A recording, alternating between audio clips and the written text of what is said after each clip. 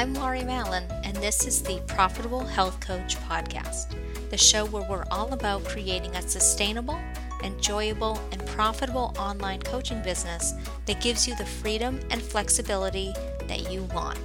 We'll hear about strategies, systems, and solutions from experts and fellow coaches who've created the business of their dreams, providing amazing transformations and connecting with clients across the globe. You'll learn how to get started without the technical overwhelm. Join me on this journey to become a profitable health coach.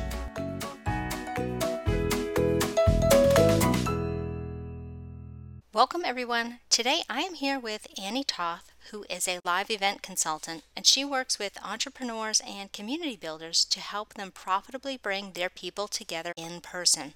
Welcome, Annie. Thank you. Annie, the first thing that I like to do with all my guests is dig into what I call your origin story, right? Like you're like the superhero of live events. And so tell me how you got to this point. Oh my gosh, it was a total accident. So I went to college and, I was just a naive kid and thinking about coming out of college. I had no concept of like, oh yeah, when you graduate, you have to get a job, right? So I happened to be working on campus at an event center. So people would rent out conference rooms and things like that. And I was an audiovisual technician. So I set up projectors and microphones and took care of clients. And someone one day said, well, what are you going to do when you graduate? And I was like, what? Sorry? I have to get a job?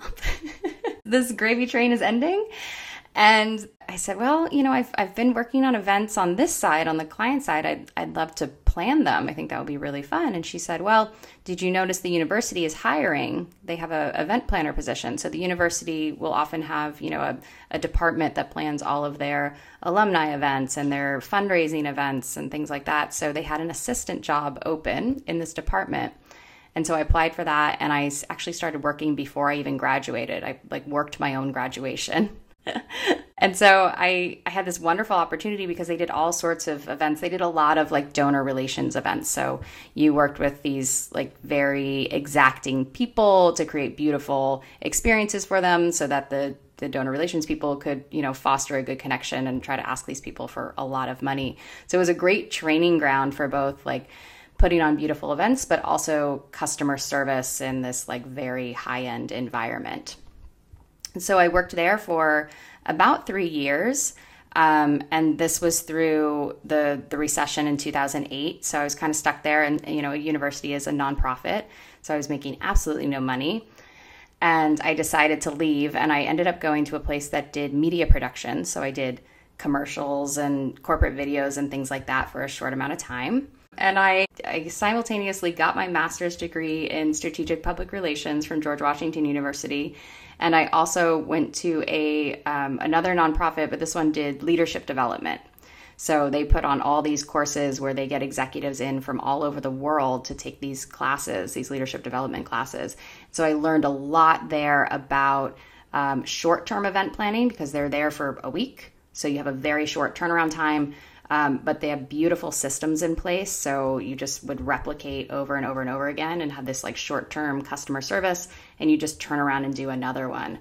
And so I learned a lot about how these events are built to be these money-making machines, right? They were making, $150,000 a week off of one class. It was wild. So they would just replicate over and over and over again. And they were turning out a fantastic product. They obviously had a huge business in place to support it. But it was just a really cool model. And so I've had this little niche where I work with a lot of leadership development people now on their classes and helping them to sort of create the systems in place so that they can keep replicating over and over again. It sounds like you learned that there's a whole, a replicatable system that you can use and like a recipe and just apply. Yeah. You do this, you do this, you do this, and then you get money. Yeah, exactly. They keep rolling it over and over and over again. I think, I think it was a $7 million product line, and that was in one location, and they have 5 different locations around the world. Plus they do custom work.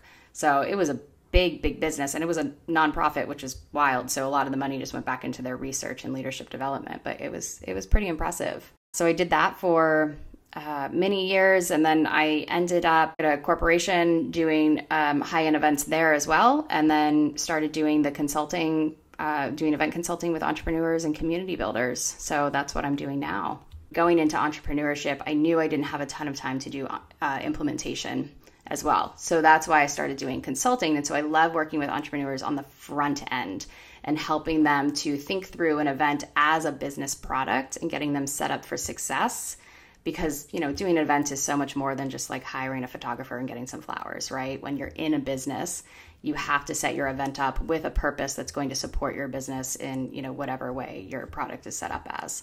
I love that. So you became an expert at actually doing the work. You're actually running the events and you're like, look, I have this knowledge, I have this expertise. I can leverage this. I can make some extra money teaching Mm-hmm. people what I've learned and how to do it. I'm not actually like doing the work, but I'm teaching other people how they can replicate this same magic in their own business. Here's the formula. Here's how you do it. Yeah. And, there's a difference between having an event planner, right? And then somebody who's looking at it from a consultant side, from a business side. If you get a planner, and obviously I'm a planner, so I get it, but they're going to ask you, what's your budget? What do you want to do? And they're going to go do it for you. So I help answer those questions up front, right? Well, what is it going to cost me? Most people don't know. When you want to plan an event, they're like, I have no idea where to start. I know I want to bring my people together. I know I want to have an awesome time, but I don't know what this is going to cost me. I don't know where to have it. I don't know, how do I market this? All of those questions that come before you actually execute and hire a planner. Those are the things that I work with people on. So like the strategy of how do I put this event together? What do we want it to look like? And then that information can go to a planner who can then go do all the things for your client. Exactly. Exactly. So I work with a lot of people who have teams already, and I just work with the visionary entrepreneur to help them understand, okay, what am I telling my team to go do? This is a great segue into, because we talk about live events, but there are actually a lot of different types of events that people could be running for their business. Can you give us like kind of an overview of the different types and like what the benefits would be of each one? The cool thing about events, right, is that you can structure them in any way that's going to support your business goals. So when I talk to entrepreneurs about doing an event, I always break it down into what is your purpose, right? And I talk about primary and secondary purposes. So your primary purpose, you want to think about what's in it for your guests. So what are your guests getting out of it? Are they getting a transformation? Are they getting to spend time building a network? Are they doing development? Are they just having fun? Is it, a status thing where it's like a see and be seen kind of thing? So what's your primary event purpose? And then after that, we talk about, what is it that you're trying to accomplish for your business? Are you just trying to make money on the event? Are you trying to upsell to a more expensive service? Are you trying to demonstrate your expertise, or are you trying to get like marketing and PR out of the event, right? Once we understand sort of what you want to accomplish in your primary and secondary purposes, then we can structure an event that's going to meet those goals. So there are, in terms of, event styles and sizes, I always say that like, it's great. You can start with like a group of 3. Like you can do an event with 3 people and you can make it a profitable, wonderful, retreat experience. You can work all the way up to thousands of people. If you think about like a Tony Robbins, right, does his master event, which if you haven't seen, there's a great Netflix documentary about it that I geek out about because they get all into the behind the scenes and how they make this work. But he has this massive event for like thousands of people and he makes like $10 million off of it. It's absolutely wild. So there's really a range of events that you can structure to meet whatever your business goals are. I like how you broke it down first. Like, what is this going to look like for the attendees? What are they going to do? Are they going to learn something? Yeah. Are they there to have fun? Are they there to develop some skills? Like focusing first on what people will get out of attending this, the experience rather than the dollars, right? Yeah. It helps you focus on what's important in terms of planning and strategy versus what's going to make me the most money. Well, you know what? Maybe that doesn't actually align with how you want to serve your clients or how you want to grow your audience and things like that. So focusing on what actually is going to build the most trust with your audience. You mentioned workshops, parties. Retreats are big. Everybody loves a retreat. When we talk about retreats, a lot of people think of, maybe like a cabin in the woods and restful times. But I always like to say, like with a retreat, you're looking for a transformation for the people at the end, right? A workshop you might have as a half day thing or a couple hour thing. And in a workshop, you're going to teach them something really specific. A retreat, you're going to do like a multi-day thing, and you're looking for sort of a transformation over the course of that event. So those tend to be like the two biggest, right? You've got like a workshop or a retreat. And then we also see conferences where you're going to bring in some other speakers who are going to be experts. We see some hybrid events where they do maybe a conference style, and then they're also live streaming that event so people can buy a ticket to watch it online. It tends to be like a little less expensive for them to do that. Although I will say those events, you have to think of them as two in one, right? Because you're thinking of two different experiences. You've got an experience for the guests in the room, and then you've got an experience for the guests who are watching online. And so that can be a little bit harder than just, setting up your phone in the back with an Instagram live stream. You have to keep the virtual guests in the loop so they feel like they're there and they don't feel like they're, hey, just watch, like they're creeping and watching it on TV or something. So it's really more work involved than it sounds to create that engagement. Yeah. What would be like examples of events that somebody in the health and wellness field could host that would be a logical part of their sales funnel and offer suite? Yeah. So think about two different ways, right? You've got sort of events that are lead gen, right? So if you're familiar with a traditional online business model, that's sort of like your webinar, right? So in a traditional online business model, you're going to build your email list, you're going to put on a webinar that's probably free or low cost, and then you're going to get people out of that webinar bought in and hopefully buying into your upsell offer. So you can totally do that with a live event. I know one client who does a networking event, and they have it set on a schedule that's every other month. They publicize it out through Eventbrite and through Facebook and through all of their networks. And it's free to attend.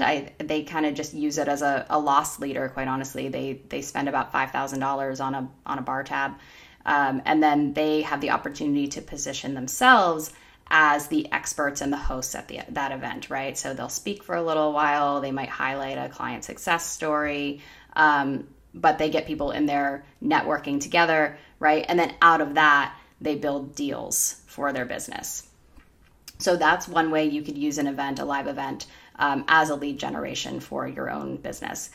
And then the other way, I think for health coaches and clients especially, is to do a hands-on skills practical type event, retreat, or workshop. So I have one client, they're actually CrossFit coaches. And they work with women specifically. And so they do a 3-day, they call it camp. So they sell spots to their camp. People come out and they have an opportunity to meet the other ladies that they only usually get to spend time with online. They do very specific skills development. So they bring in a coach who teaches just jump rope. They bring in a coach who teaches just barbell work. And then they also do a seminar on nutrition and nutrition for menopausal women.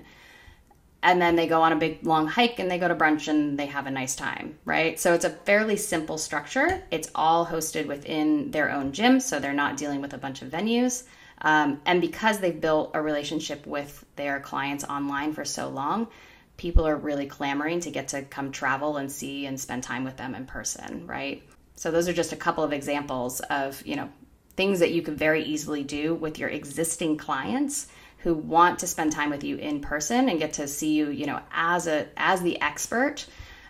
Because when you do a lot of online work, right, you're still kind of not a real person in a way, right? You're still behind a computer. And I think when you get to see somebody in person, all of a sudden you're their coach.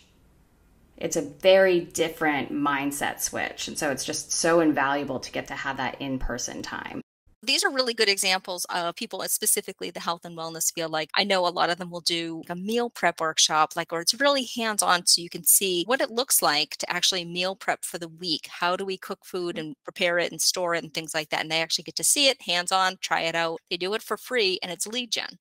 And then that brings people in and they say, you know what? I don't want to do this.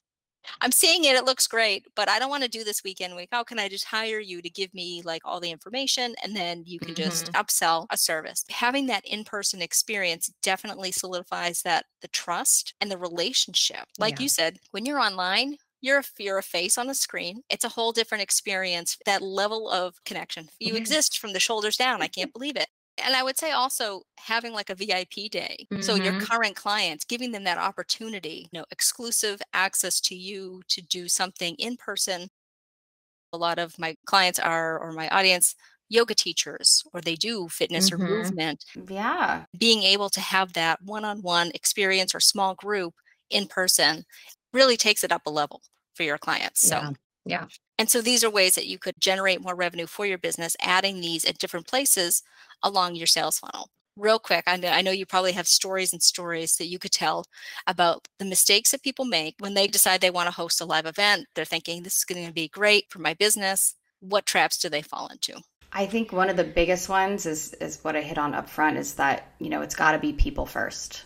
It has to be about your guests first. You'll absolutely get your time to shine. You get to be the host, and you should always be a involved host, right? You don't want to kind of leave people up to their own devices. You have to be very active in steering the experience, but that experience has to be about your guests first. I had a client once that I actually had to fire because she was literally just wanted to have a vacation. And that was the whole reason she was having an event. And she somehow thought she was going to sell 40 tickets to this event where it was basically a week-long trip that she just wanted to pay for her and her husband. And I was like, that's not how this works. Like, we're not building the next Fire Festival. I don't know if you guys have watched the Fire Festival document on Hulu.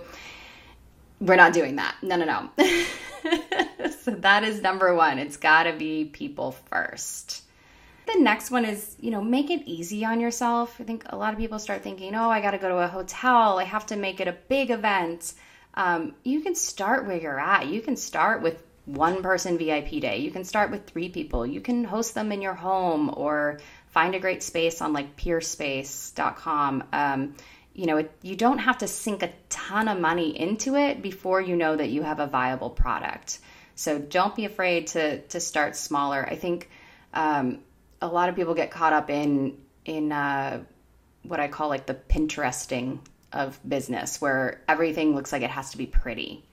And what a lot of people don't realize when they look at events on like a Pinterest board is that most of those are set up for photo shoots. They're not set up for a guest experience. It's a very different thing.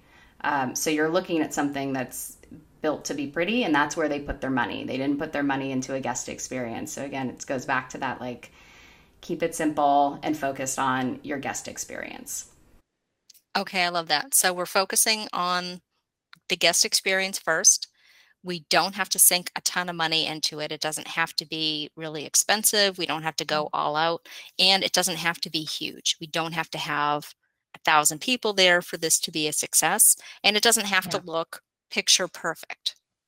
Yeah, absolutely. A lot of people can now just like breathe a sigh of relief that in case they were thinking of doing something, it does not have to look like, a magazine spread. It can, you really want to focus on authenticity and being present and providing a great experience. If you're focusing on that, I can't imagine how you don't benefit from this in some way. Yeah, build the value first, right? And the value is in your client experience for sure. Annie, let's talk about working with you.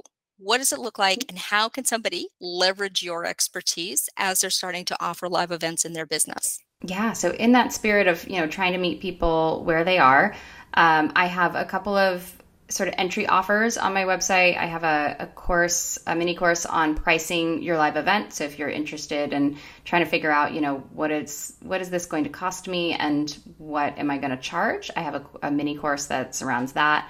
I have a course around adding live events to your existing offers.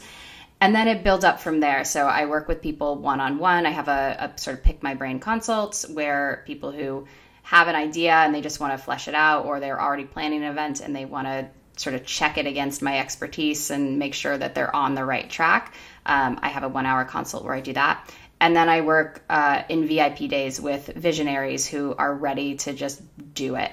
And so we'll spend time together talking through, all their dreams and wishes. And I get to come in and help them sort of flesh that out and say, okay, what's realistic? What's going to reach our business goals? And then I hand them a whole plan after that they can work with their team and go execute. And they get a little bit of support throughout that process to help them go ahead and finally execute that event they've always wanted to hold. Oh, that sounds dreamy. So now I've talked to you, understand exactly what I need to do. So now I have like a realistic expectation of how everything's going to go. And I get a checklist. Man, I love me a checklist. Nothing is better than knowing like you didn't forget anything and you can just confidently run your event or hand it off to somebody else who's going to run your event, because let's be honest, sometimes we need to outsource the stuff to people who know what they're doing. And if you have event planners who are like, look, I know they already know they do this, right? So let the experts be the experts and you be the CEO. Yeah, absolutely. And oftentimes I think people go into events and they think, I'm just going to do it on my own. And gosh, it's so helpful to have another set of hands. Even if it's just a friend who's there to help, hey, I got to run to CVS and grab something, or, hey, can you go check and see if the food has arrived yet? Just having that extra set of hands is so valuable. So you don't have to do this alone. So you have something for basically everybody on the spectrum here of where they are with adding live events. I'm just getting started. I just want to find out more. I'm ready to do this. What's it going to look like? Give me a list.